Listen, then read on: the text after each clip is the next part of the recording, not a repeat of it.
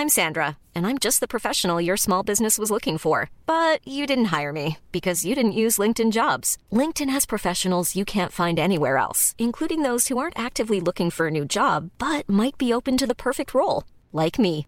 In a given month, over 70% of LinkedIn users don't visit other leading job sites. So if you're not looking on LinkedIn, you'll miss out on great candidates like Sandra. Start hiring professionals like a professional. Post your free job on linkedin.com/people today. Selling a little or a lot?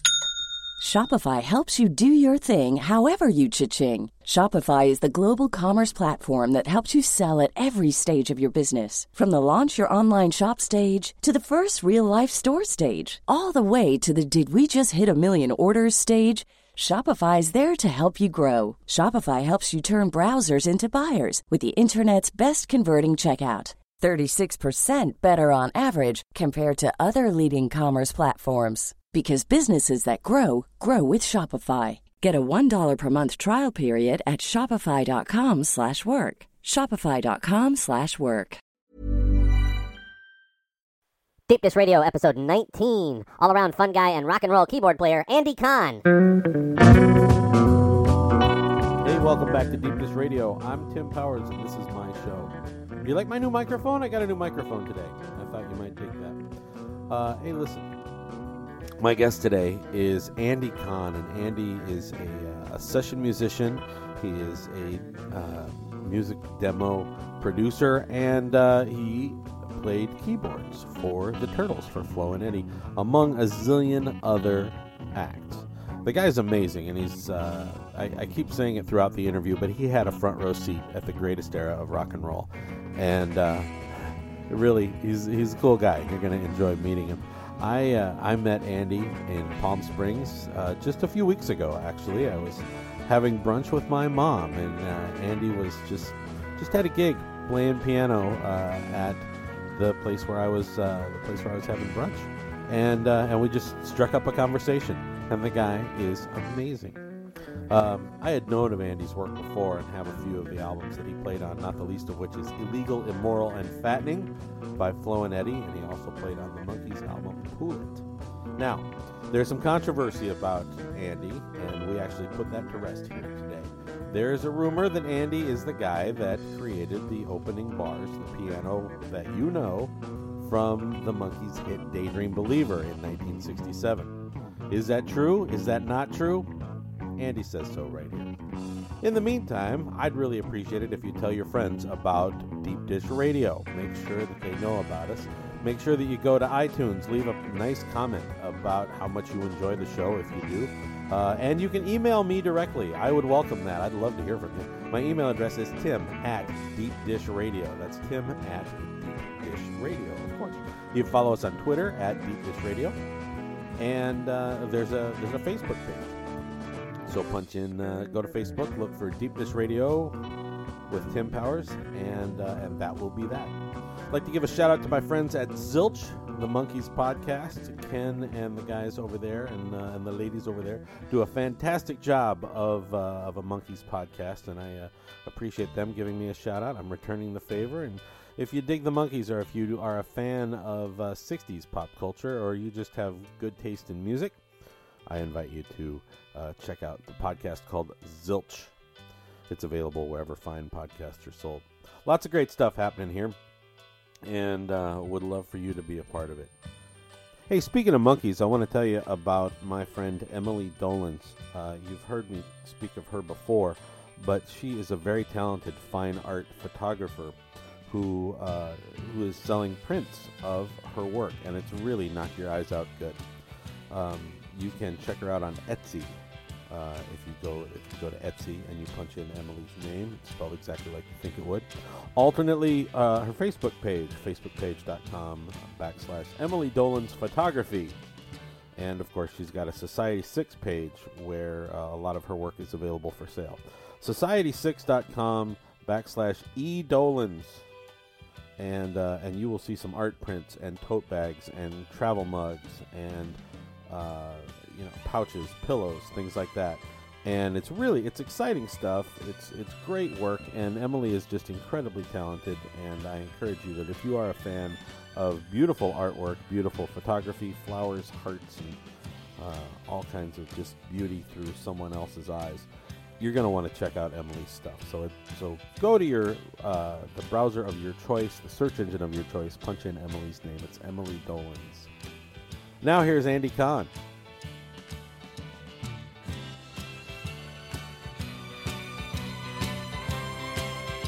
And let's talk about how this began. You said you've been doing this since 1965.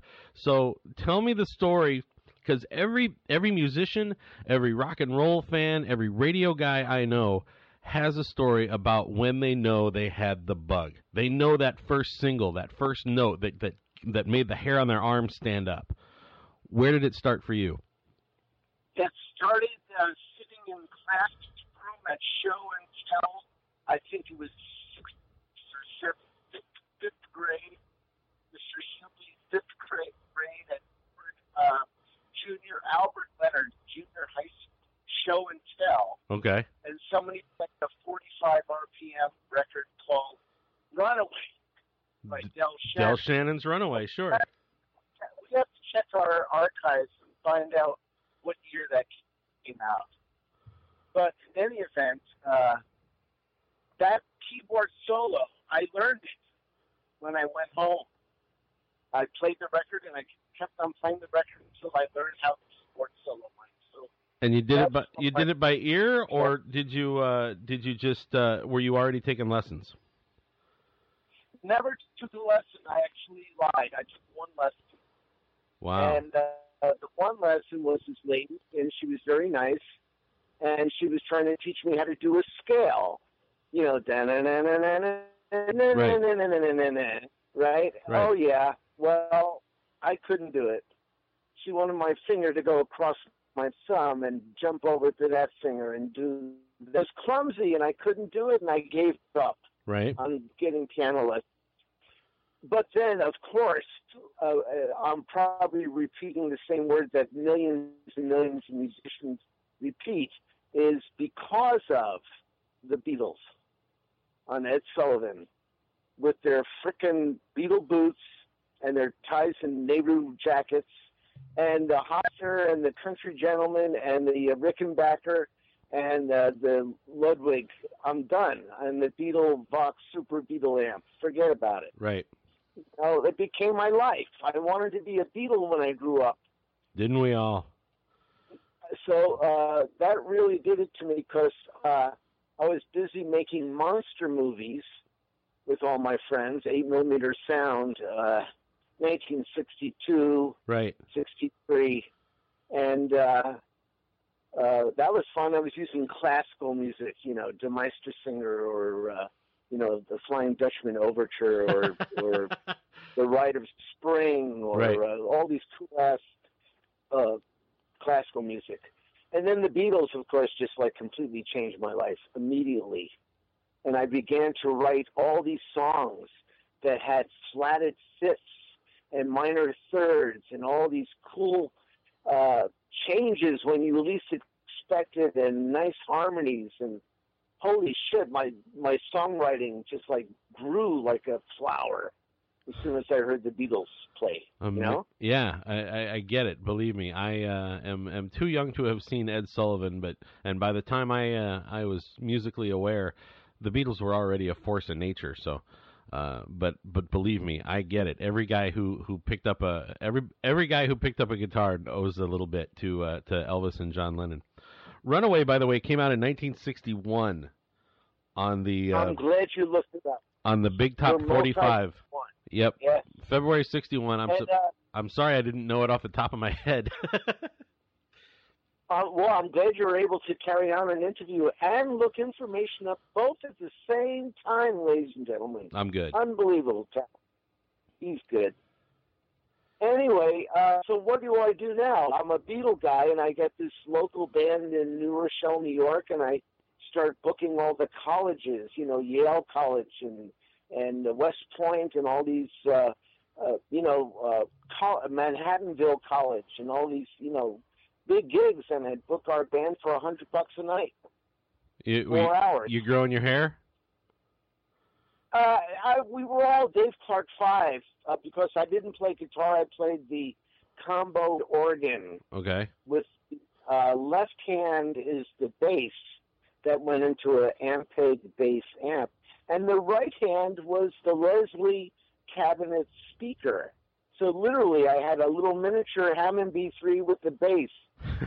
So it sounded really full. And I had the guitar player and the singer and the drummer. It was like our version of, and we had some pretty good stuff. I could play you a song I wrote called She's Gone Away that was produced by Roy Sisula, I think is how you pronounce his name. He produced everybody in New York at the studio. So I was lucky enough to be one of the kids who wandered in there at 17 years old, 18 years old, whatever, 16, who knows. And he produced a great tune that I wrote, but we never got to put the vocals on it. But it's been released on these Garage Band compilation CDs that everybody gets. Wow. It's called Johnny Farfisa. Wow. Originally released on Moxie Records. There was a collector's label by David Gibson called Moxie Records. And it came out with just the instrumental, no vocals? Right, it's just the instrumental. Johnny Farfisa, she's gone away. Bomp Records carried it. Rhino Records carried it. It was like a little collector's thing. so that's kind of funny to be an unreleased guy that never came out, and then all of a sudden you're released and you become a garage band guy. So it's really funny. In fact, I was in New Zealand walking down the street because I was there with Little Richard or somebody. Right. And someone comes running up to me in the middle of this village on a cobblestone street in New Zealand, and he waving the Johnny Farfisa Moxie Records EP at me. He goes, Andy, sign it for me.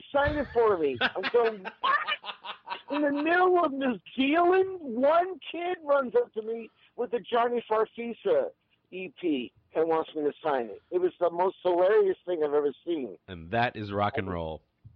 Yeah, one autograph for one crazy guy in New Zealand, of all places. That's really amazing. That's really amazing. And that was your first recorded piece? Yes, recorded at Bruno Dean Studios. It was a 2-track recording. First you lay down your band, with 3 microphones, one for the drums, and one for the guitar amp, and one for the piano. Right. And that's it, 3 mics.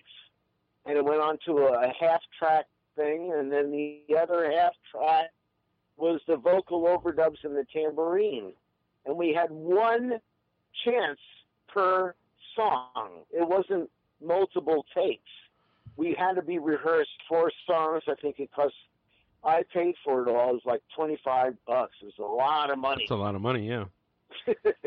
Yeah, in 64 or 65, whenever that was. Absolutely amazing. It was 60. Yeah. So I recorded a whole bunch of demos and had different bands in the 60s. And then and you moved west, huh? At this time, you were writing music, but I would imagine you were doing covers. What were some of the more popular covers that you guys were known for? Oh, Satisfaction. We did imagine the Young Rascals playing Satisfaction with the Hammond B3 with the full Leslie playing the big Hammond sound. Right, instead of like Otis's cover, where it's got that groovy kind of key to it. You're exactly, yes. And actually, I performed Satisfaction with Little Richard on the American Bandstand 20th anniversary show, like Otis Redding, where we did it like with the horn section, Wow. It was hilarious. And Richard would be jumping around the stage for 20 minutes, and all he'd do is go, I can't get no! And he's just waiting there, I can't get no! And that's all his lyrics for the whole song. And he's sweating and he's jumping. Everybody's going nuts. He gets the audience going absolutely insane. That is what Little Richard is for, man. Little Richard is the king. Yeah. And Chuck Berry's the king, too. You know, because I'm telling you, it's a funny thing. When I sat there at the Palladium, where they shot the Grammys for 1973, and Stevie Wonder won the award for Ain't Too Superstitious. Right. So Chuck Berry and Little Richard were hired to music introduction to the contestants of the best song of the year or whatever. Okay. You know, Barry White and all these other guys were up for the thing. So they take a Chuck Berry song like, you know, Johnny Be Good, and they say, Barry White, take it away, you know, or they, instead of Tutti Frutti or Rudy, it's Al Green, he's clean. So they changed the contestants' names for the Little Richard Chuck Berry hit records. Wow. And I was the music director, and I'm going to myself, Jesus, the Beatles loved and idolized, Paul McCartney idolized Little Richard and had to go woo and do all that shit. And John Lennon loved the rock and roll of Chuck Berry's rhythm guitars and stuff. Yep. You know, the Chuck Berry rock and roll. And so the Beatles idolized that, and that would influence the Beatles to play music. Here I am with Chuck Berry and Little Richard, just the three of us, playing their hits. You're hanging out with the Beatles' parents. It's so hilarious. I mean, it's little things like that, when it's happening to you, you don't really realize how cool it was until years later when you look back and you go, holy shit, I was in a room with Little Richard and they themselves, just the three of us. And I go, holy shit. Okay. That's really amazing to me. Now, to me, that's amazing. I got to explain something. Yeah. I apologize. I think because I'm a fan of. I didn't start out being a musician. I started out being a monster movie maker. Right. But because of the Beatles, I'm a fan of it. So actually, when I meet really cool musicians in my career, I'm actually like a fan.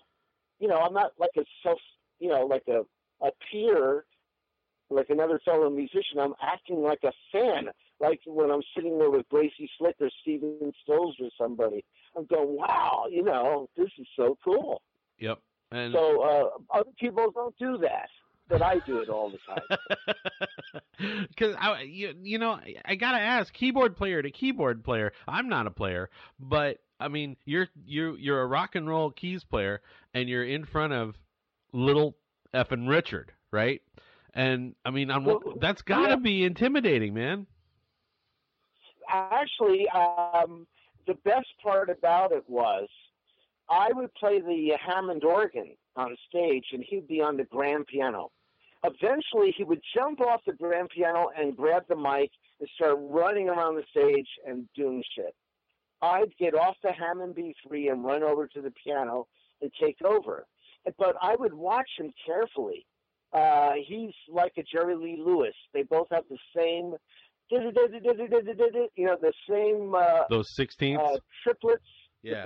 The triads and the 16th, and they both. Well, Jerry Lee loves to just washing up and down the keyboard right. and all, and sometimes they go on the high notes. They just make a clam, which is just random notes in a cluster that you go real fast on high, you know, on the high register on the piano, and it sounds awesome. It sounds like you really know what you're doing, but you're just slamming the frickin' piano at a very high speed and high notes, and it looks cool and it sounds cool.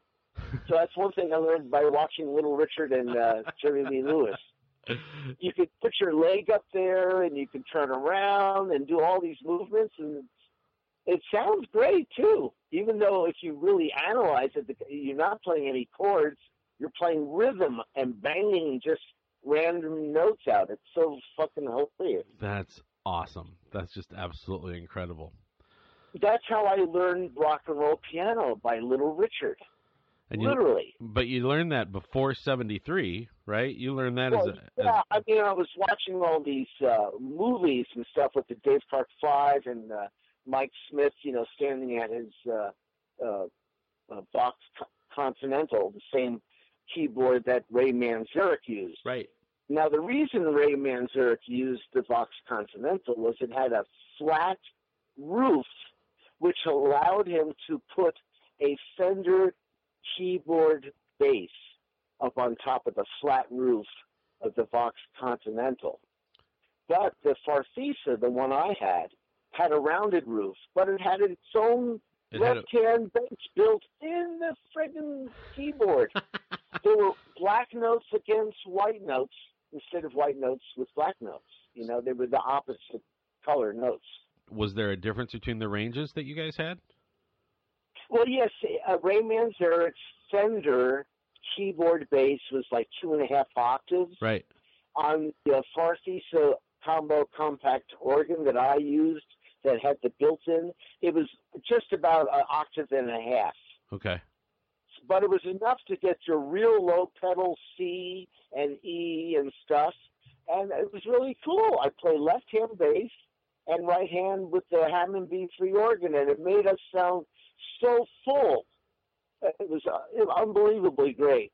And you didn't have to deal with a bass player in the band. Yeah, and that's what made it really tight, because the drummer and I were tight. My left hand was right with him on the drums perfectly. And the guitar player was really good, and our singer was great, and we won all the Battle of the Band contests in Westchester County, 1964, 5, and 6. Wow.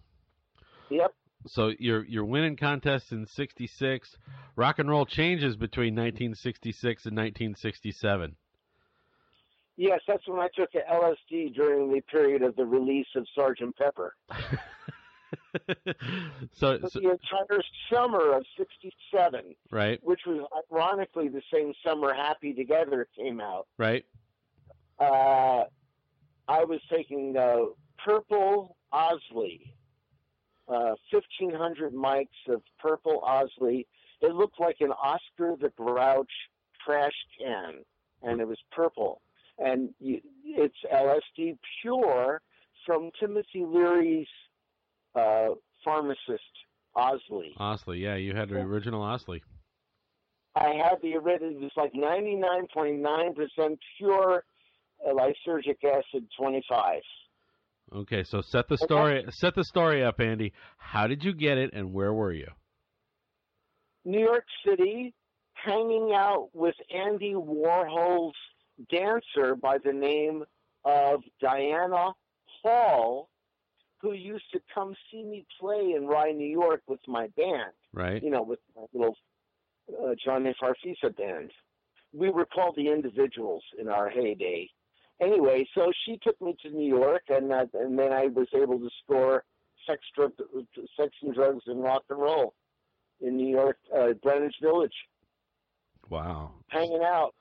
So, and I went to see the Fugs play. Remember the Fugs? I do. And I was sitting there with Dr. John next to me, and in front of us was Bob Dylan and Keith Richards. And we were watching the Thugs at the Cafe Wah or whatever in Greenwich Village. Absolutely. This was all cool shit, that I go, oh my God, I can't believe I did that. You're living history, man. You're living history, and you probably had better drugs than Dylan and Richards at that time. Well, yeah, pot today is very, very, yikes. Right. Very good. I don't need much at all. It's just I don't. In the olden days, you go through a whole frickin' ounce in a couple of days. But, I don't need much with my age and with my life. I'm fine. I'm a happy camper. Right. I mean, we've gone in a couple of different points. We talk about the Individuals and the great days of the hard Scrabble rock and roll days, and then next thing we know, you're the music director for the Grammys. Connect those dots for me, Andy. How'd you get there? Oh boy, that was a good one. All right, so here we go. I moved to California, worked for my mom's friend Erwin Garr, who was an ABC Dunhill executive with the Mamas and Papas, and opened up his own label, Pulsar Records, with Graham Bond from England, the guy who brought the Mellotron to the United States, the guy who had a band with Ginger Baker and Jack Bruce called the Graham Bond Organization. Right. And so he was my guy. I was assigned as an office boy with a VW bus to go get coffee and to go pick up contracts and go take the musicians to the recording sessions. I was the gopher for $35 a week. And this is about, 68 or so? 68? 68, yes. Yeah. September 68. And so there I am, and Graham Bonds calls me up and says, Andy, why don't you just throw your harpsichord in the car, and we'll go drive over to TT&G Studios on Sunset, and we got a session. Oh, great, fine. And then Mitch Mitchell was setting up his drums. Jack Cassidy was tuning his bass. Lowell George had a little piccolo flute. Graham Bond was on the Hammond B3, and I was there putting the legs on my Baldwin electric harpsichord. And then in walks Jimi Hendrix with two girls, blonde girls, one holding his guitar and one holding his amplifier. Then he decides to sit down right next to me, set up, and start playing. We played like the blues for 2 hours straight. Gotta love it. It was hilarious. It was so cool. And his veins were popping out of his neck and all this stuff. So anyhow, so that happened. And then a week later, I will be getting to how I met Little Richard and Chuck Berry, but I got to tell you the story on the way. We got to get there, Andy. That's cool. A week after in the studio with Jimi Hendrix, Graham Bond says, I got a call from Buddy Miles, and he's playing the Del Mar Racetrack tomorrow, and his drummer is sick. So we need another drummer to fill in his place. Do you have any suggestions?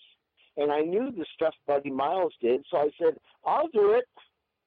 So they had the drum set there. Right. I was on stage at Del Mar Racetrack a week after being in the studio with Jimi Hendrix. And you're drumming for Buddy Miles. Buddy Miles. With the double drummer. I was on the stage with the two drum sets. Everything Buddy did, I did. It was all the same shit. Boom, boom, chak, boom, boom, boom, chak, boom, boom. And that's a fast song. The slow song was boom, boom, chak, boom, boom. It was the same freaking rhythm. Yep. It was hilarious. So, I'm in the harpsichord playing with Hendrix. A week later, I'm playing drums for Buddy Miles. So then I meet this guy, Scooby, Frank Sorkin, and, actually, Dr. John the Night Tripper, Mac Rabenak, was also signed with this record label. So I went on the road with Dr. John. And, oh, man, the stories go on. Anyway, there's so many stories. I'll never get to Little Richard and Chuck Berry. Well, the good news is that if you're digging Andy's stories, keep an eye peeled, because Andy is compiling these into a coffee table book that will be available in the not too distant future. So if you're digging these stories, stay tuned, and we'll tell you how to get that book when it comes out. In the meantime, you're jamming. You are just the right guy in the right place at the right time. Somebody says Buddy Miles needs a drummer, and they go, how about you? Well, how about me? And I love to play drums. It's I'm the easiest drummer. Ringo Starr was my teacher. I would live the life of Ringo Starr's drumming in my dreams. Boom, boom, chak, all of his rhythm. He was my teacher. Absolutely amazing. Because it's very simple. It's all simple, and it's all pocket drumming. Did you play left-handed?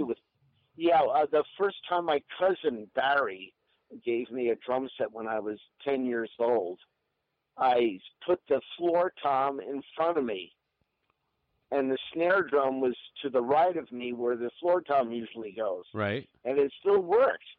So then somebody said, hey, you got it in the wrong spot. The snare goes in front of you. Right. And the floor tom goes outside. So, oh, really? Oh, yeah, I guess so. Okay. So everything is just caveman with me. I just learned by mistake. It's just instinct and repetition, and then you get it down until you can do it yourself. That's really, really amazing and impressive. So. So, yes. Go ahead. So, man, you're the guy on the scene. You're working at a record label, 68. You're hanging out on the Sunset Strip. You're jamming with Hendrix and Buddy Miles, and things start to open up for you, right? Yes. Dr. John the Night Tripper was in the same office with Graham Bond. He was one of the artists on Pulsar Records. So Andy was hired by Dr. John to play the harpsichord on some gigs. In fact, his wife Lorraine bought a VW bus because I had a VW bus, and we were going to drive from California to New York to Toronto and play all these concerts on 2 VW buses, and that's what we did. In the days, and I saved all the flyers and stuff. Go ahead. In the days before cell phones and CB radios, you guys just had to trek across country. Yeah, it was 1968. You know, you have your diners and telephone booths, and just picture it, 1968.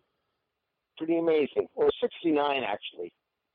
Crazy. So it's pretty amazing. So Dr. John walks me in after we finished this tour with him, and we did all the stuff from his Babylon album and stuff. And so he walks me into the Musicians Union in Hollywood in 1969, and Frank Sorkin, also known as Scooby, was the head of the musicians, you know, booking nightclubs, and, you know, all the rock and roll musicians went to Scooby. Right. So Mac Rabenak, Dr. John, pinned a note on my shirt, and the note said, "He's good. Put him to work," or something like that, you know, just like a little. So he guided me into the office, and of course, you know, everybody knows who Mac Rabenak is. So Scooby says, "Hey, wow, how are you?" And so, "This is Andy. Help him out, get him a job." and he just got me, Scooby got me every gig in the world immediately. All the local stuff that was going on, he networked me with other musicians. He put me on picket lines. You know, I make $25 a night picketing a nightclub that didn't pay union scale. And then he turned me on to Jimmy Carl Black, the Indian of the... Yeah, the Indian of the Mothers. Yeah. So I said, "You're kidding me," because my first marijuana experience was listening to Freak Out and listening to Help I'm a Rock.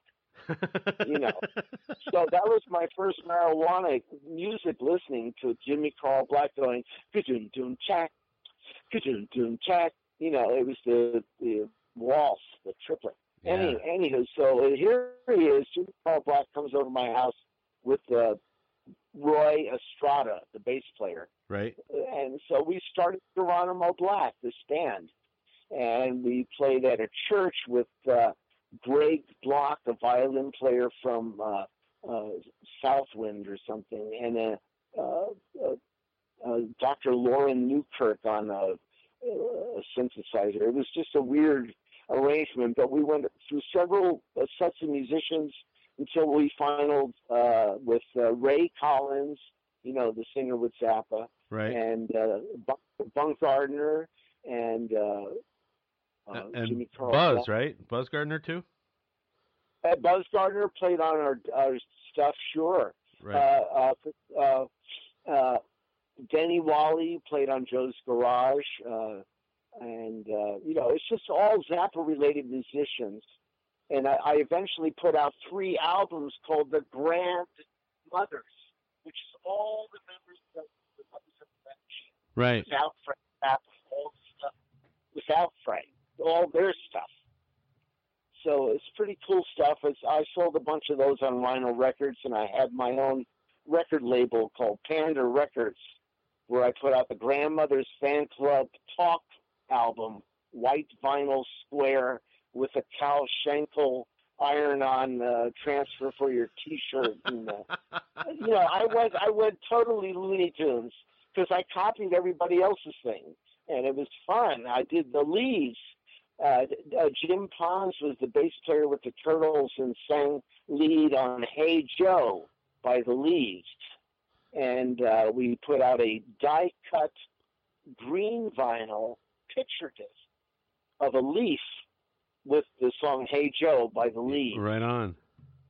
And I also put out an album called The Leaves 1966, which has 2 unreleased versions of Hey Joe, plus the original.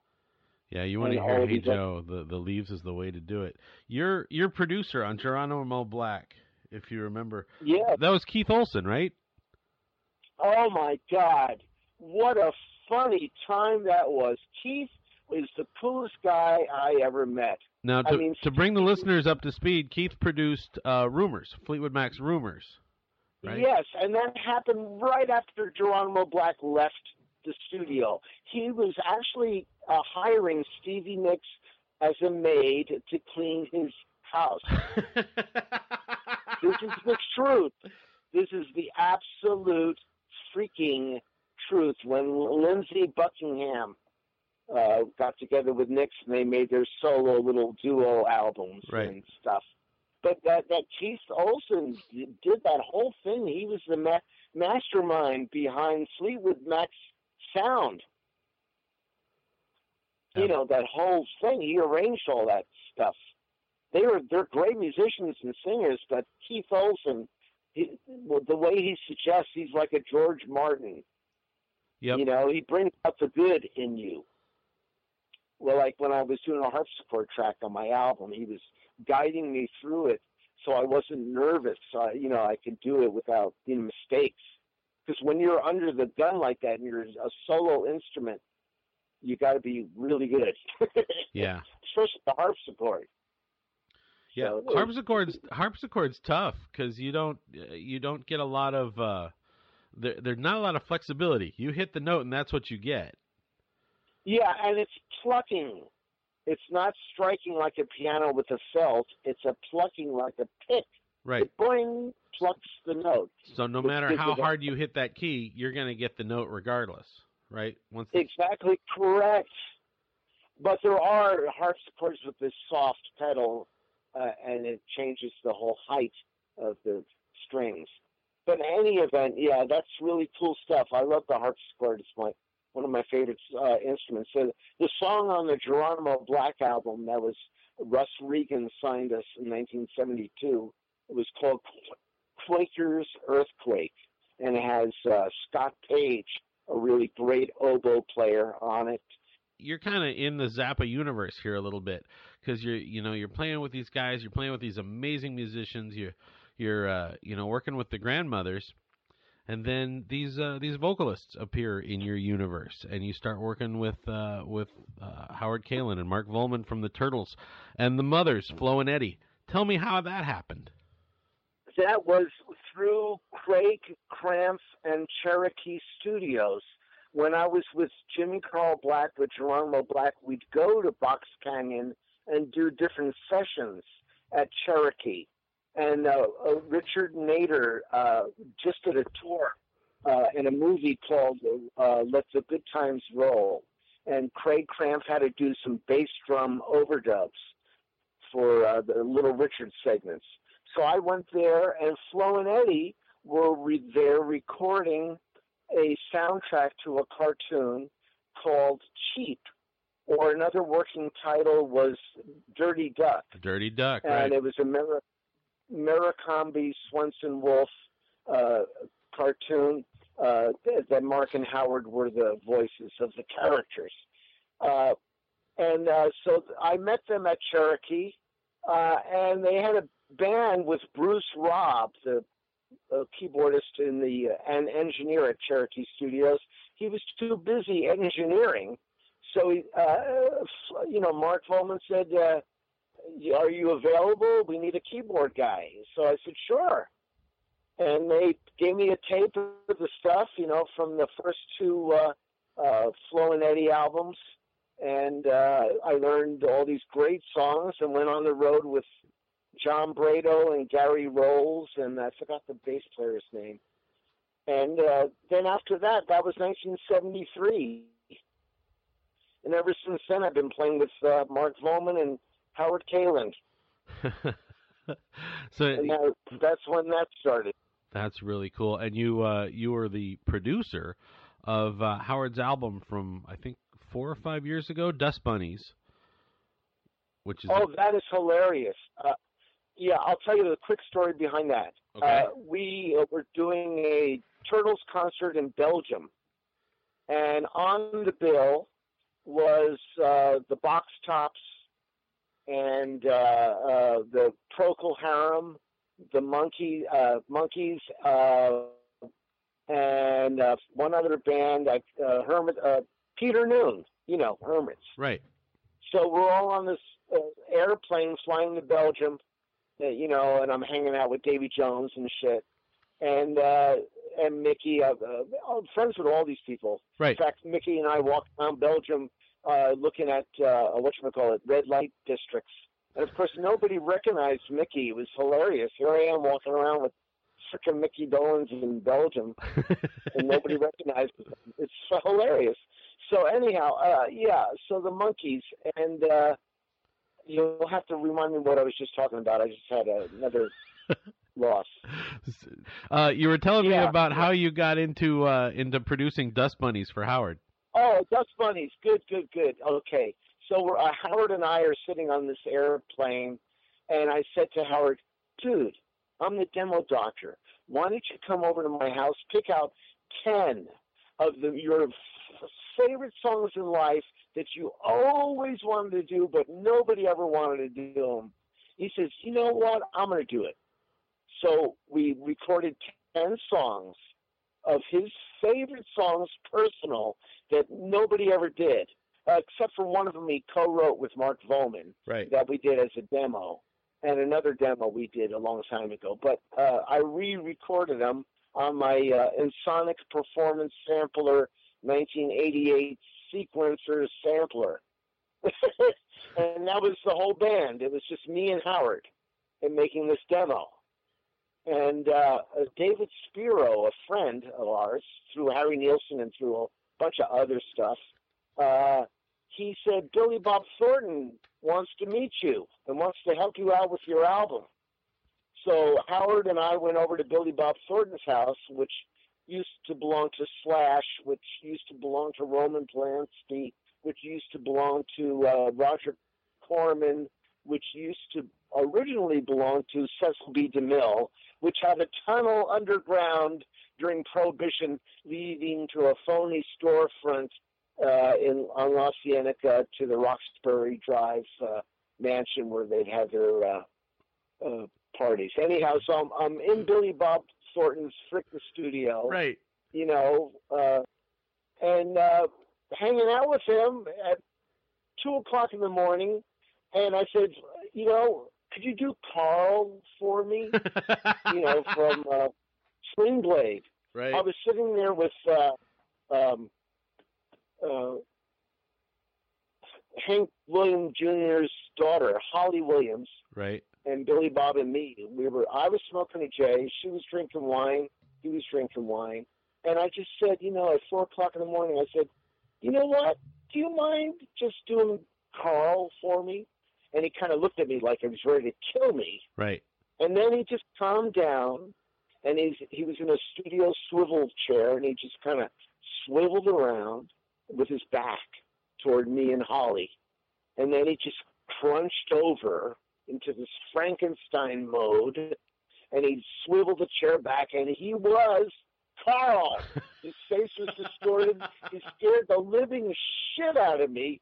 He says, yeah, and he twirled his hands, and he said, I'm here with the turtle, right, and I was freaking out. That was the most amazing thing, to have Billy Bob do a private performance of Carl for you right there. Wow. Shit like that happens. And when it's happening, you don't really realize how cool it is, like I said, until years later when you look back at it and go, holy shit. I was sitting there with this guy named Billy Bob Thornton, and he does his lead role that made his claim to fame for me, private performance. And he didn't kick your ass when he thought about it for a second. I know. He looked like he could have murdered me any second. He literally had this vibe coming off him like a sicko wacko. And that's how good of an actor this guy is. This guy is amazing. So he was shooting Bad Santa at the same time we were recording Howard's album in his basement. Right. So we got to see all the rushes of Bad Santa, which was very cool. That's really exciting. So that was quite an experience producing that album with Howard. Just, to know that the guy who sang Happy Together has picked 10 of his favorite songs of life that they always wanted to record. And it came true. Not only did he record them, but he rearranged them, or you guys rearranged them to fit, to fit Howard. His cover of "Have I the Right"? Whew! Wow.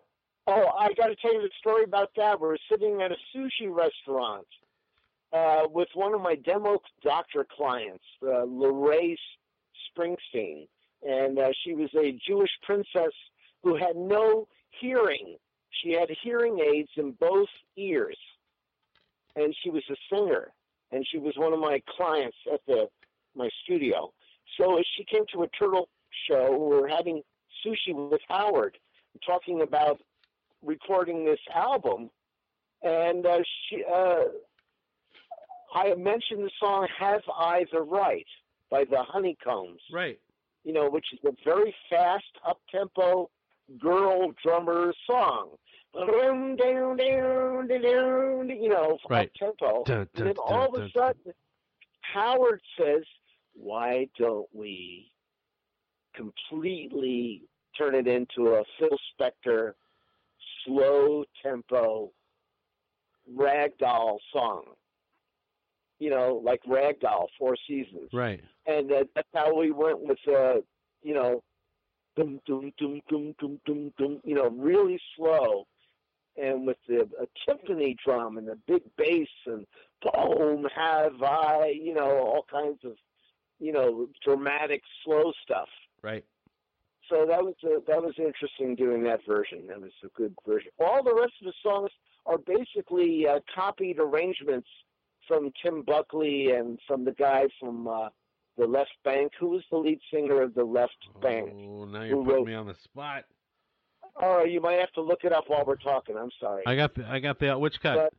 But, well, he did Don't Walk Away, Renee, but there's two cuts on the Howard Kaylan album, Dust Bunnies, that are written by that guy. If I had the titles in front of me, I could point them out to you. Night Dear, ba ba ba da da da da da da, Night Dear, fa fa fa fa fa fa fa fa fa fa ba. Oh well, I can't remember shit. My brain doesn't work sometimes. And that's why we're recording this, Andy, because this is history, and we gotta preserve this before it goes away. Hey. Well, that's how I'm writing my book. I don't sit there and type it. I'm looking at all these tons of photographs and documents, right, and talking into my computer. I have the voice recognition, and I just hit go and start talking. Awesome. And then I edit it, make it, so, correct it, and grammar and spelling. Well, that's what we're doing here, too. Hey, one of the names that we have brought up that we haven't really gone into was your good friend Harry Nilsson. And you were a big part of Harry's life toward the end there, man. And everybody who was touched by Harry has that story. Well, first of all, I was nervous as shit. My job was limousine driver for Flo and Eddie in the 1989 Alice Cooper Clarence Clemens Oktoberfest at Universal City Studios. They had 30 radio stations.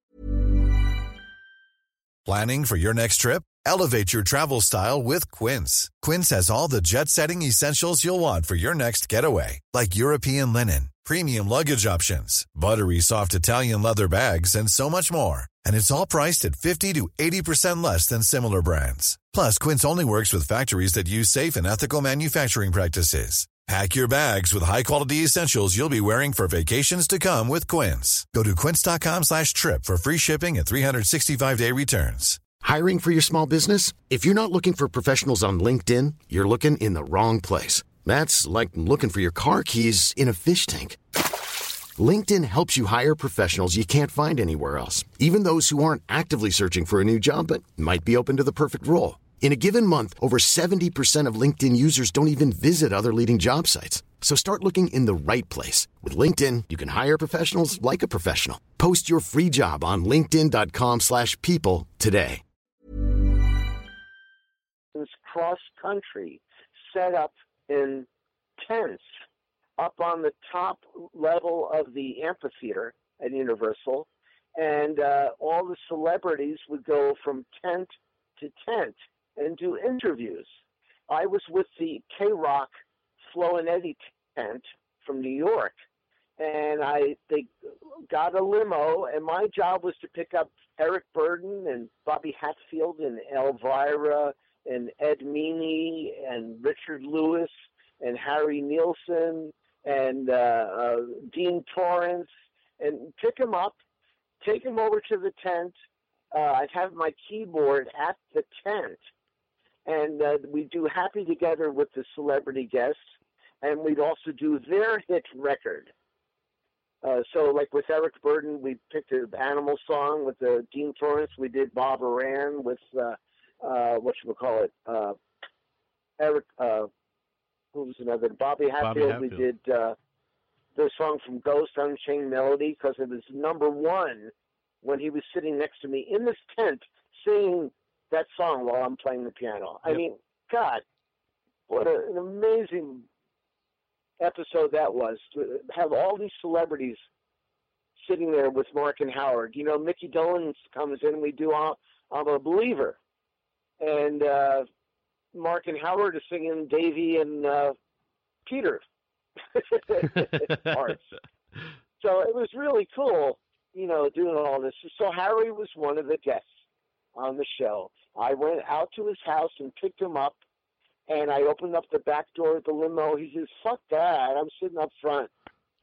And he sits up front, and he lights up a Camel cigarette.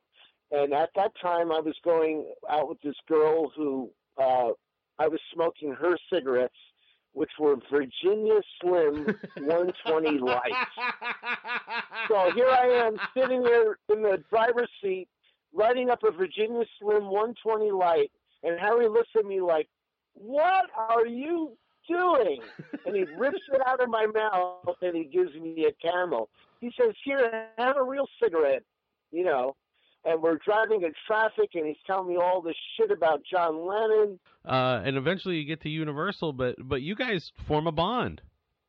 Unbelievably, when I took him home after the radio show, which I do have a live recording of the show that I posted on Facebook and YouTube already. Right. Anyway, it was a Dillard song.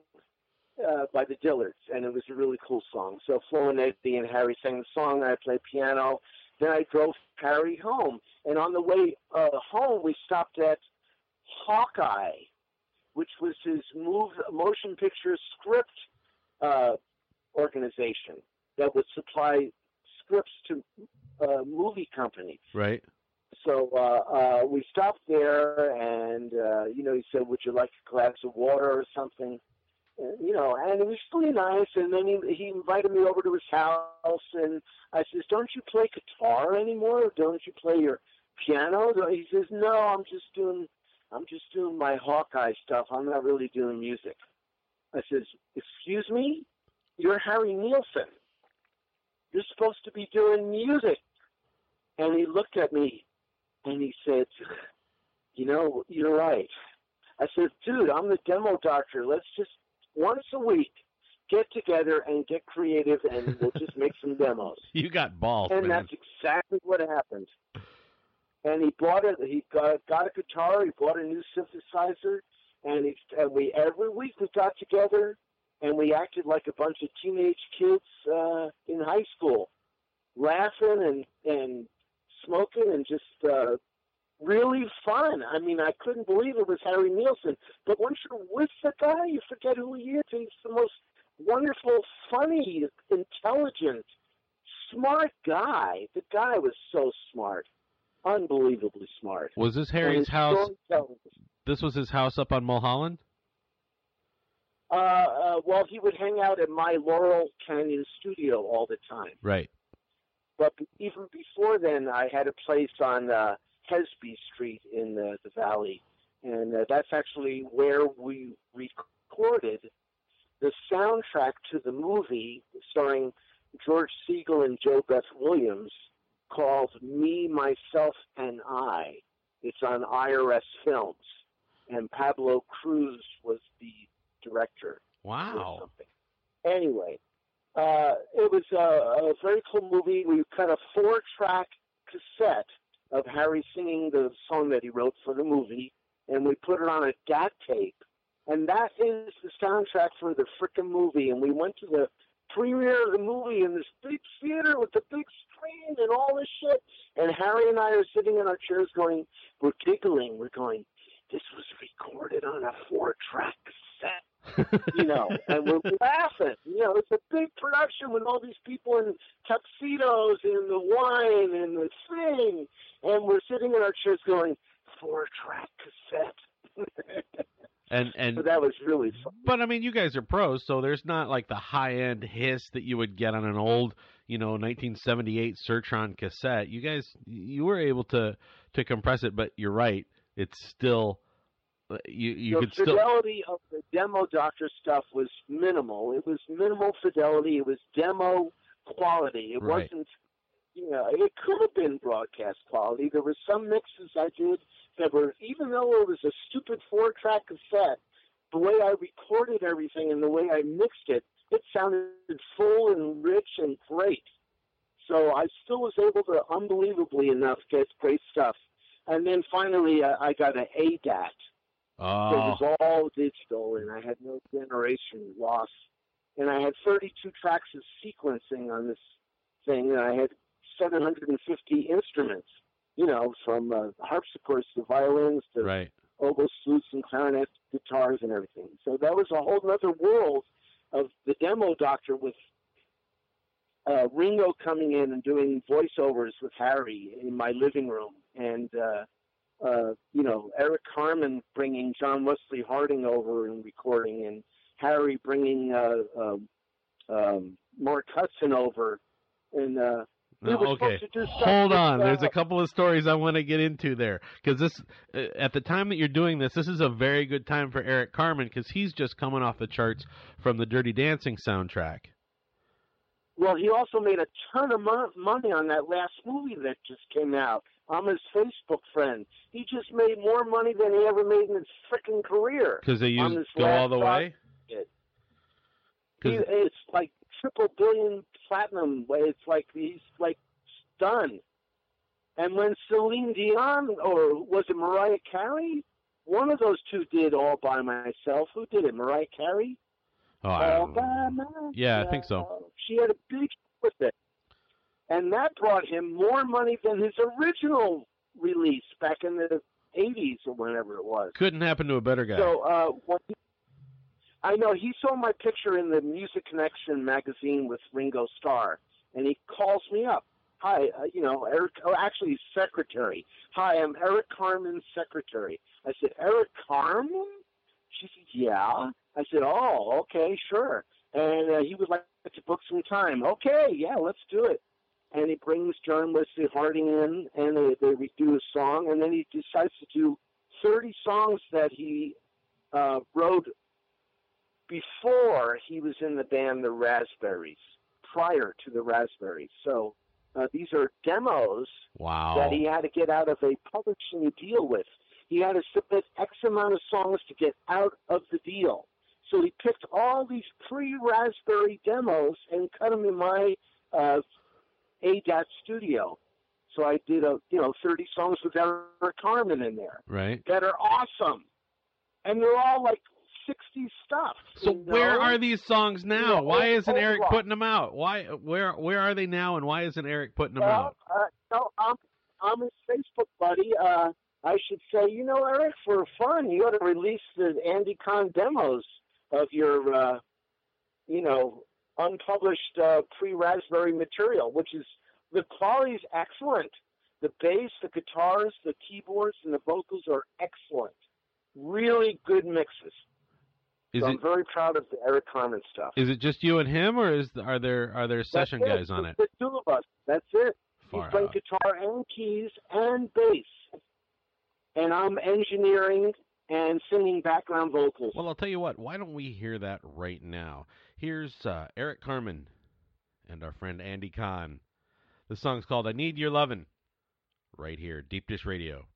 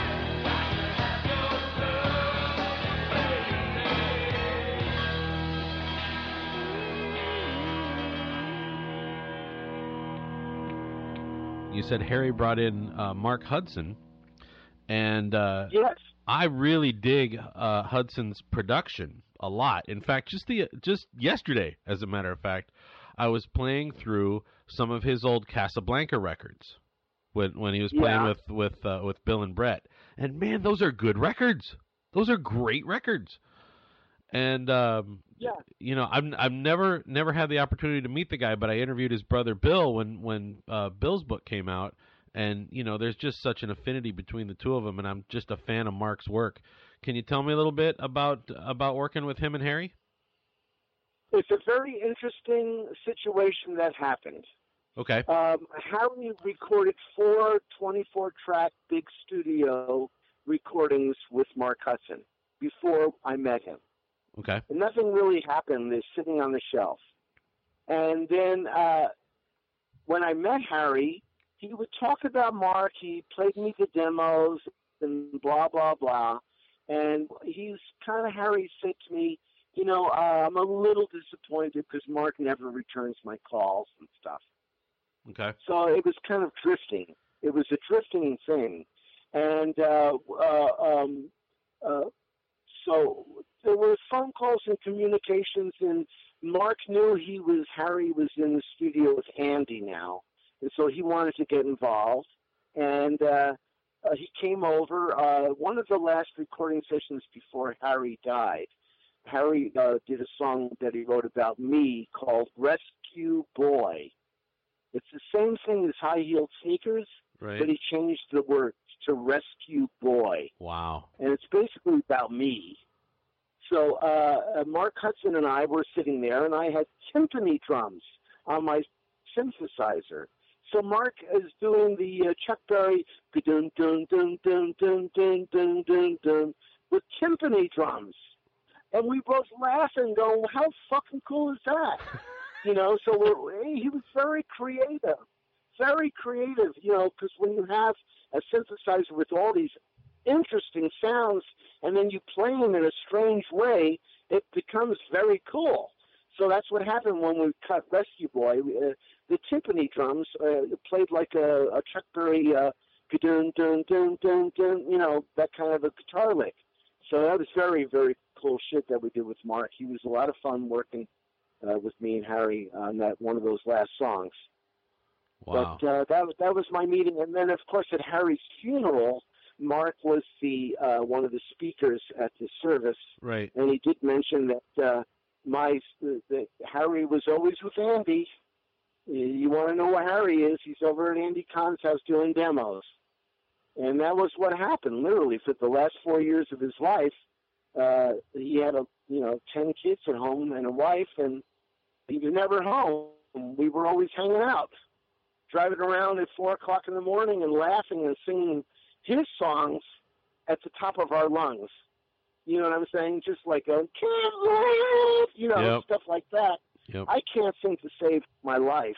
But when you're sitting next to Harry Nilsson while he's harmonizing with himself, blasting his music, you're in heaven. You're going, oh my God, this is amazing. Such an amazing voice. But, were you at, and I ask this with respect, and I mean, it's sad that Harry's gone, but were you at the burial out in Woodland Hills? Yes, I was at the wake of my good friend Zach, an artist that Harry and I knew very well. We sat together at the wake and looked at Harry's body and stuff, and then the funeral was another day, right, or whatever, at the house, at his house. So Jeff Lynne and George Harrison and what's his name, Kermit the Frog's songwriter. What's his name? The guy who runs ASCAP. What's his name? The short little funny guy. Oh, Joe Raposo? ASCAP. No, the little funny guy. Why are there so many songs about rainbows? Oh, Paul Williams. Paul, yes. He was there. Jim Keltner. Everybody was there at the funeral. So everybody takes the limos in their cars a long way around this driveway to get to the gravesite from the chapel. And so George Harrison and I were the only two who chose not to ride in the car. We walked over this grassy knoll, the shortcut to the grave. And I'm walking with George Harrison. I go, "Hi, George, my name is Andy Kahn." "Oh, Andy Kahn, Harry spoke very highly of you." Wow. And I went, "Oh, my God, thank you." And that's all I said to George Harrison. That was the entire extent of our full conversation. because it was a funeral. You don't want to go, hey, dude, you're a Beatle, like I really like you, Right. All I just said is, my name is Andy Kahn, and he says, well, Harry spoke very highly of you. And that was the only words that George Harrison said to me. And then he died 2 years later or whatever it was. Yeah, it was a while, but so you're right. It was, oh man, that's sad as hell. But I mean, you get to walk with George. I've been to Harry's grave, and it's a long walk from anywhere. So you guys had some time to walk in silence. The story that I want to verify though is while Harry's while they're laying Harry down, the rumor is that there was a chorus of "fuck you" when they put him down. Bullshit. Never. It was silent and somber. And nobody started singing "You're Breaking My Heart," so fuck you? No. Right. Whoever started that rumor is full of baloney. All right. It might, it did not happen. I was there. I was sitting at the 2 feet away from where his thing gets lowered in. Right. And right behind Una and George Harrison and all those. Right. Bigwigs had the front row. I had the second row. I'll take the second row. Yeah. What's that? I said I'd take the second row. That's a lot of good company. Yeah, but there was a grand piano in the living room. I could have started being Andy and playing piano, but it was it's a freaking funeral. Right. So I didn't want to do that. Unless everybody else decided to play music, then of course I would. Right, but you're not going to be the guy that starts it. No. Yeah, that's appropriate. So anyhow, there's so many wonderful stories. Harry would take me over to Timothy Leary's house, and we'd play music on the floor with upside down instruments and stuff. Or he'd take me to Joe Walsh's house and listen to some demos that he made. Or he'd take me over to the guy who did Harry and the Hendersons, William, I can't remember the guy, Harry and the Hendersons. He was a keyboard player with Linda Ronstadt. Oh boy. There's so many people I met through Harry, it's amazing. And then of course sitting in Ringo Starr's house with Barbara Bach and in the living room, and there's 2 acoustic guitars with Ringo, and I said, do you mind if I play your guitar? No, go right ahead. So I pick up his guitar and I just start strumming, ding jang, ka-jang, ka-ding jang, ka-jang, and then Harry starts singing, I listen for your footsteps coming up to drive. And then Ringo comes in and starts singing with Harry, and here I am in the key of G, and the song's in the key of C, right. But it's in the low register like this, and they're both singing low, and I'm strumming this G chord, and it was, where else are you going to sit there with Ringo Starr and Harry Nilsson playing that song in the wrong key? It's fun. Only in your life, Andy. The name you're looking for? I know. The name you're looking for? Was it Bill Martin? Yes, thank you. It took you 8,000 years, but we finally got his name, Bill Martin. And he was cool ass. I sat on his couch with Harry, and I was stoned out of my gourd. And they decided both to be very mean pirates. And they were going, all right, we're going to make him walk the plank. And all this stuff. And I hear Harry's, pushing his face into my face, and Bill Martin is pushing his face into my face there. I'm going to get you. And I was stoned out of my gourd, and it was hilarious. I mean, I was literally scared. Crazy. These 2 guys, they were having fun with me. It was fun. Because they're both incredible. Bill Martin was a hilarious person. Sounds Very like creative. it. Really creative. And to bring it all full circle, he wrote Earth Anthem for the Turtles. Yes, he certainly did, and played keyboards for Ronstadt. And, I mean, the guy's been all over the planet Earth. He's a genius. He's done all kinds of stuff. You look at his bio, you go nuts. Yeah, he's all over the place.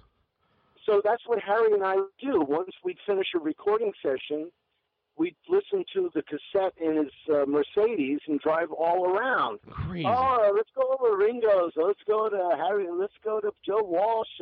Let's go over to Timothy's house. Or let's go to Bill Martin. And you take me to all these places. I go, holy shit. Just, hanging out with Harry. Was Harry a good friend of Bob Hope's? Bob Hope. Yeah, I seem to remember but, a weird connection between those guys. There might have been. You can Google it. I bet you might find something. Who knows? But he did Playboy After Dark, Hugh Hefner. Right. And Hugh Hefner owed him $15. So at one time, I was Harry's office boy, and I would write all these letters to different people. So I wrote a letter to Hugh Hefner, and Harry signed it, saying, "Hugh, where's the $15 you owe me?" So that was one of the funny things I did for Harry. Another funny thing I did was there was a radio station called Arrow 93 FM. Right. And it was in Hollywood or whatever. And I said to Harry one day, Harry actually said to me, I'll tell you what, Andy, let's put a radio tag on me on my Arrow. So I sampled the actual Harry Nilsson, Me and My Arrow, and I stopped the sample. Then I created the ending, 93 FM, and we stuck it on with Harry singing 93 FM and made a little demo and brought it to the radio station as a gift. So I got a letter from the radio station thanking us for a special Harry Nilsson 93 FM, Me and My Arrow spot. That's amazing. 10-second spot. So this is the kind of shit we did. Another thing, he was going to invite Carole King over. We were recording Will You Still Love Me Tomorrow, but he died. So our plans were to have her come sing harmonies with him on it. I know. And Harry's vocals hadn't been laid yet? What's that? Harry's vocals for that had not been laid yet? It's already online. You can hear it online. If you Google Will You Still Love Me Tomorrow, I think one of Harry's sons or somebody from his estate started posting all the demos I recorded.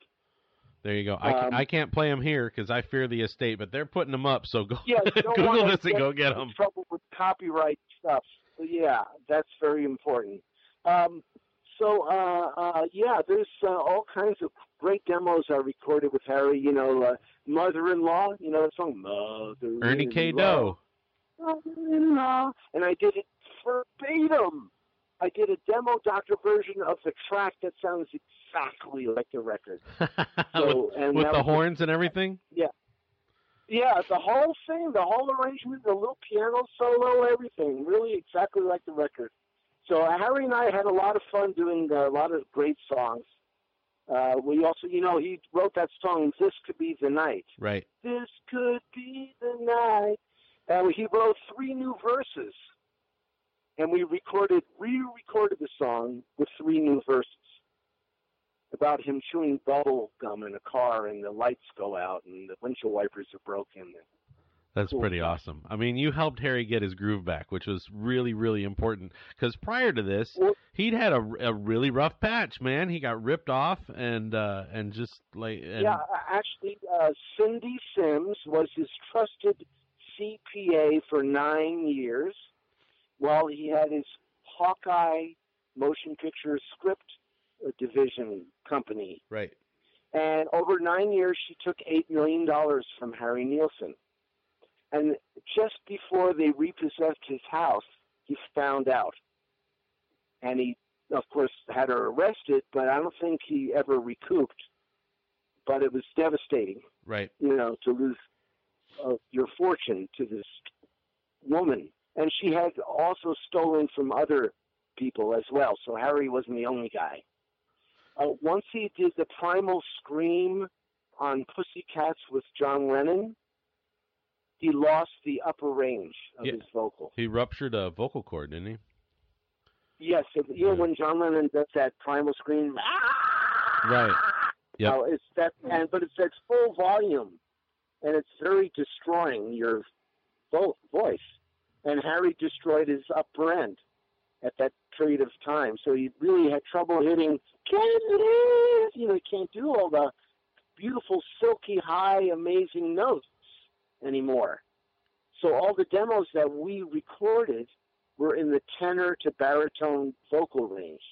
So he actually, on a song I wrote called Karen, there's one part where he had to go, forever, and it was at the top of his throat, and he actually had to stop recording, get up, go to the bathroom, throw up, and then come back to the mic, have a glass of water, and finish singing the song.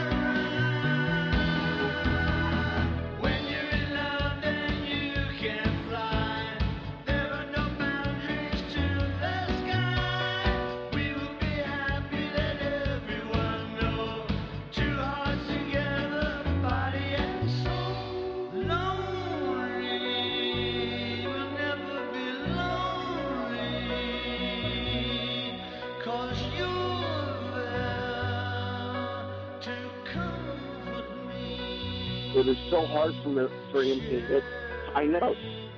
But Harry was a one of a kind because he was the only guy in the history of music who never toured. That's true. He never toured. He never did a Harry Nilsson show. He's done television and shit and movies, but he never did a live thing until I photographed him at the Beatle Fest that we did together. Yeah, I was going to say, Beatle Fest is the only time I can think of him ever playing live. Yep. Yeah, I took him to Beatle Fest, and actually it was the owner, Mark somebody, I forgot, Spitz or Smith or Spiro, I can't remember, the guy who owns Beatle Fest. Right. In New York City, knocked on John Lennon's apartment door, and Harry Nilsson answered the door because Harry was living with John. And the guy says, "Is John here? I wanted to ask his." And John says, "Who is it?" And Harry says, "Some guy wants to ask you something about Beatle Fest." And John says, "What?" And he says, "Oh, I want to get your permission to do a convention called Beatle Fest, where all the Beatle fans gather together and buy paraphernalia and do all this stuff. Do I have your permission?" So John Lennon says, "Sure, go ahead." So Harry was there opening the door for Beatle Fest to start. That was the time when John Lennon gave his permission. All these cool-ass stories. I mean, it goes on and on forever. So when I'm sitting writing my book, I get lost because I get sidetracked because something will remind me of something else. And then I'll talk about something else, and and I'll go around in circles. So it's really nuts. And that's okay, man. You lead a life. A lot of us, you had a front row seat to things that a lot of us only wish we had seen. You know, and wow, amazing. Before we go, there's a rumor I wanna put to rest. I love this. I can't wait till you ask me this question. Awesome. I'm prepared. There is a legend that some people have heard that you are the guy responsible for the piano riff on the 1967 number one single "Daydream Believer." That it was you who created that riff. Andy, okay. True or not true? All right, I have to tell the story because it makes it much more interesting. Flo and Eddie are comedians, satire. They love to make fun. That's why they loved working with Zappa. Right. You know, with the satire and the amazing, clever routines. So they would incorporate that in their show. And what they did was to introduce the members of the band as somebody who they weren't.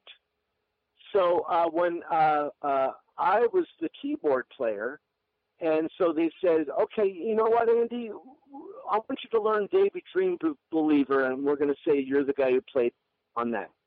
And then the guitar player, Rick Guidotti, we're going to say that he hung out with Stevie Ray Vaughan, and we're going to do whatever that Stevie Ray, what's the name of that?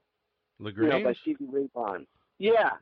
And then the drummer, we say he Simonized Santana's Car. So we did the Santana song. And the bass player was the bass player on do-do-do, do-do-do. But it was all lies. It was all lies. But we toured for years and years and years and years. And he'd say, and on the keyboards tonight, Andy Kahn, who's the guy who played on this record. And I go, do-do-do-do-do, and everybody would cheer, and they'd think I was the guy who played on that song. And it turns out, of course, I wasn't. And a lot of people started blogs on the internet, like really angry, upset, very angry. Oh, how can Mark Volman and the Turtles lie like that? But that was the humor. We actually played at a gig where a radio station guy was interviewing Mark, and it's on YouTube. I can show you the video. So what is this deal? Does Andy Kahn really play the keyboard part on Daydream Believer, or whatever the name of the song is? Right. And so Mark says, not really. We just do it as a show. We do it as it's part of our show. And we're all laughing, so anyhow, there is an internet website where there's this big blog about Andy Kahn and Monkees. But I am on a Monkees album called Fool It. I'm on a song that Davy Jones wrote called something about being in love with you or something. I can't remember the title. But it's on the Fool It album. I think it's called I Love You Forever. Piano. Yes, that's what it's called. Yeah. And Davy Jones wrote it, and I play piano on the recording session. So it's a white lie. I play piano on a Monkees song, but it sure as hell wasn't the rhythm section that played on everybody's hit record. Was it the Wrecking Crew? It probably was the Wrecking Crew or that other rhythm section. The same ones that played on the Beach Boys. The legend is that that actual riff was a Torque creation. I bet you it was. So there you go. Yeah. They probably are. Andy Kahn comes clean, ladies and gentlemen, right here on Deep Dish Radio. Andy Kahn comes clean about the Daydream Believer controversy. You heard it here first. Lighten up, people. And in fact, it's a lie. Everything I've told you guys is a lie. I just need attention. Well, then you will get it, especially when you finish this book and put it out there, because not only, Andy and I have talked about this, and not only is it going to be chock full of stories, but Andy's personal archives are full of photographs and posters and tickets and mementos and probably hotel room keys and panties from a life on the road with musicians all over the world. And these stories that you hear, he's got tchotchkes. He's got evidence. He's got the Ark of the Covenant from all these stories. Yes, this is a very exciting moment in history. Well, I was going to say, to be fair, I have stood 3 feet from you while you played Daydream Believer, and, I mean, you're spot on. What can I say? But, of course, you're spot on for everything I heard you play that afternoon. It was great seeing you. I said, look at this guy. He's sitting right in front of me, and he just so happens to have a Flo and Eddie album in his little bag right there. That's true. We'll back up. We'll tell the story. I was visiting my mom in Palm Springs for Easter weekend, and she happened to live in a place right across the street from where you were playing, and we're like, let's go find a place for brunch. So we breeze in, and there's a poster promoting Andy. And I'm like, this is a place for me. So we go in, we get a seat tableside, and I just so happen to have in my bag of tricks a Flo and Eddie album that was waiting patiently in the car because I was going to have it signed by the Turtles who were playing in the casino that same weekend. Yes, correct. The autograph never happened, but I did get backstage, which was cool. Thanks, Howard. And but I end up 3 feet from Andy, and I'm listening to this guy play, and I'm like, this man is awesome. And so I look him up, and I'm like, he's on that album in my car. So I duck out, and I get the car, and I come back, and I'm like, hey, man. And so you were very gracious hanging out with me and my mom and my beautiful wife, and you just played amazingly for us. Thank you. Well, I'm very fortunate that my whole life has been music. There's been people I've grown up with that no longer play music. But I'm 68 years old, and that's all I've done is play music. So, like I said, I'm not the guy who had the hit record, but I sure played with everybody who did.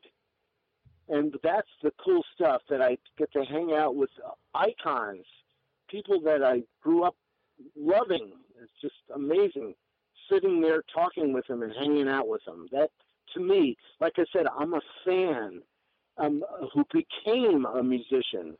It's like I became a musician out of the love of the Beatles, out of the amazement of that creativity, of playing and singing and writing, all 3 things, and looking killer, too. Everything about the Beatles was so amazing. It really was. Everybody copied the Beatles immediately, including the Turtles. Right down to the TLES in the name. All right, so let's get the plugs out. Andy, you got a website? You got a Facebook page? Where can people see you? Where can people hear you? Okay, well, first of all, you can buy my CD, the digital download on CD Baby. So it's CD Baby, and the name of the CD is, I'll spell it for you, Snarfel, SNARFEL, Snarfel, by Andy Kahn, CAHAN. And it's on CD Baby, and I've got the whole album, including that Harry Nilsson track that he sang of the song I wrote. So that's a good way to do it. And, of course, my website is allentertainment.net. All Entertainment. So you keep it small. All Entertainment.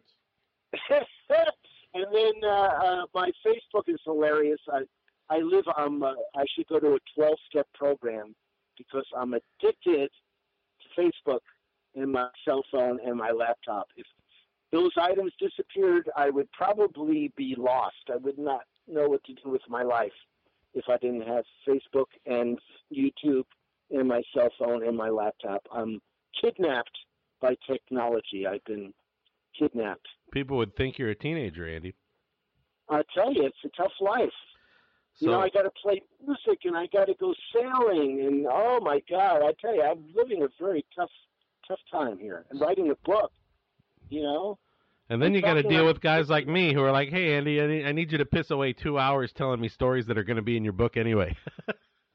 Oh, well, this is good. But the book's going to take some time because literally I need a software program, probably Photoshop or Microsoft Office.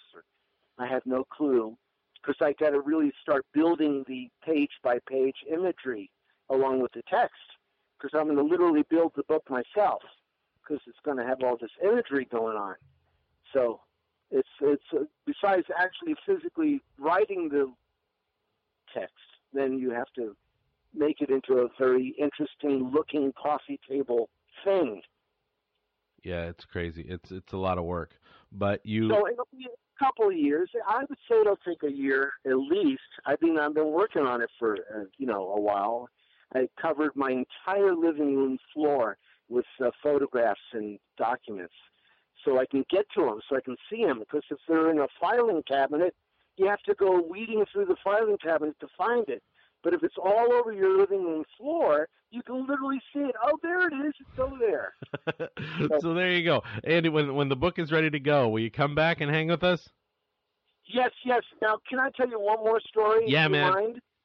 All right, we can, I know you have a lot of editing to do, but that's life in the big city. You're going to have to put up with Andy's stories. Okay, I was on the, in 1973, I was the organ player with Michael Fennelly, who had a group called Krabby Appleton. Go Back. And you remember? I remember Go Back. I also his single after that was called Touch My Soul, and it's amazing. I know, and he did an album called Lane Changer. Right. And I was in the live band that performed with him, with John Brado and Clark Dorman and I can't remember the guy's name on the bass. Anyway, so we played the concert in Spokane, Washington, Epic Records tour, and King Biscuit and Dave Loggins and Flash Cadillac and Sha Na Na and Michael Fennelly were on this tour, Epic Records. So we're taking off from Burbank and the Hughes aircraft, and the captain gets on the microphone and says, "Ladies and gentlemen, the wheel broke on our airplane. So we're going to be on the ground for 2 hours repairing our wheel. Free drinks for everybody." Oh, shit. Well, they just kept on flooding the cabin with free drinks. An hour goes by, and King Biscuit takes off his straw hat, and he puts a $20 bill in it. He says, "All right, everybody, we're passing around the hat for a streaker." You know, because streaking was very big in 1973 when David Niven was streaked on the Oscars, right? So the hat filled up with $300 cash. And I said to myself, you know, I got to make a payment on my Mercedes. So I grabbed the money out of the straw hat, and everybody laughed, and I ran back to the back lane, took off all my clothes in the bathroom there, peeked my head out of the window, and I yelled, "Is it okay?" And the pilots opened up the door, and the three old ladies in the front seat took out their cameras, and then I ran down the aisle naked, and then I ran back up the aisle, and I kept the $300, and I streaked an airplane. And somewhere there's little Kodachrome Instamatic pictures of your butt. Of my naked, hairy butt. Damn it, I tell you, I'd love to see that. Well, surf the internet long enough, everything turns up, right? Oh, thank you for bringing up Michael Fennelly. Now I got to go I actually got to go back and play my Krabby Appleton. God, I love that cut. Oh, he's got a Facebook an account, and we're buddies, and he posts a lot of his classic demos, and he's a great singer. He sang a song I wrote called "The Mooch." Oh yeah. He actually sang it on stage, and the opening to the show that we did was a song that I wrote called 11 Times, and it was in the key signature of 11/8. And it went bow, bow, da na na na bow, bow, da na na na bow, bow. And it was rock and roll and big screechy guitars, and so we had a good time. He was fantastic.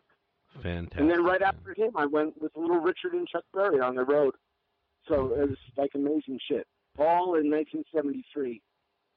And those are the stories you're going to get when you meet Andy Kahn. Believe me. Believe me. Look him up on the internet. You're gonna love what you hear. You're gonna love what you see. These stories just keep coming. The man is an endless fountain of stories, and like I said, he had a front row seat through the best era of rock and roll. Andy, it's been a pleasure. Thank you very much, my friend. Please stay in touch. Oh yes, and as soon as the book comes out, you'll be my premier outlet. It's an honor. Thank you, my friend. Have a great night.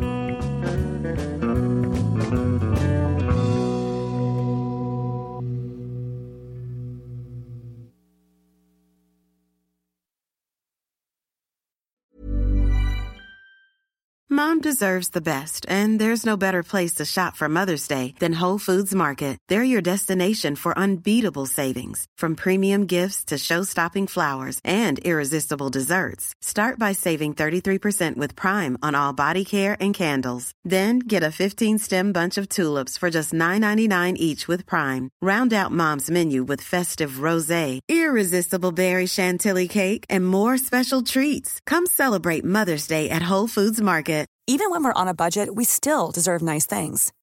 Quince is a place to scoop up stunning high-end goods for 50 to 80% less than similar brands.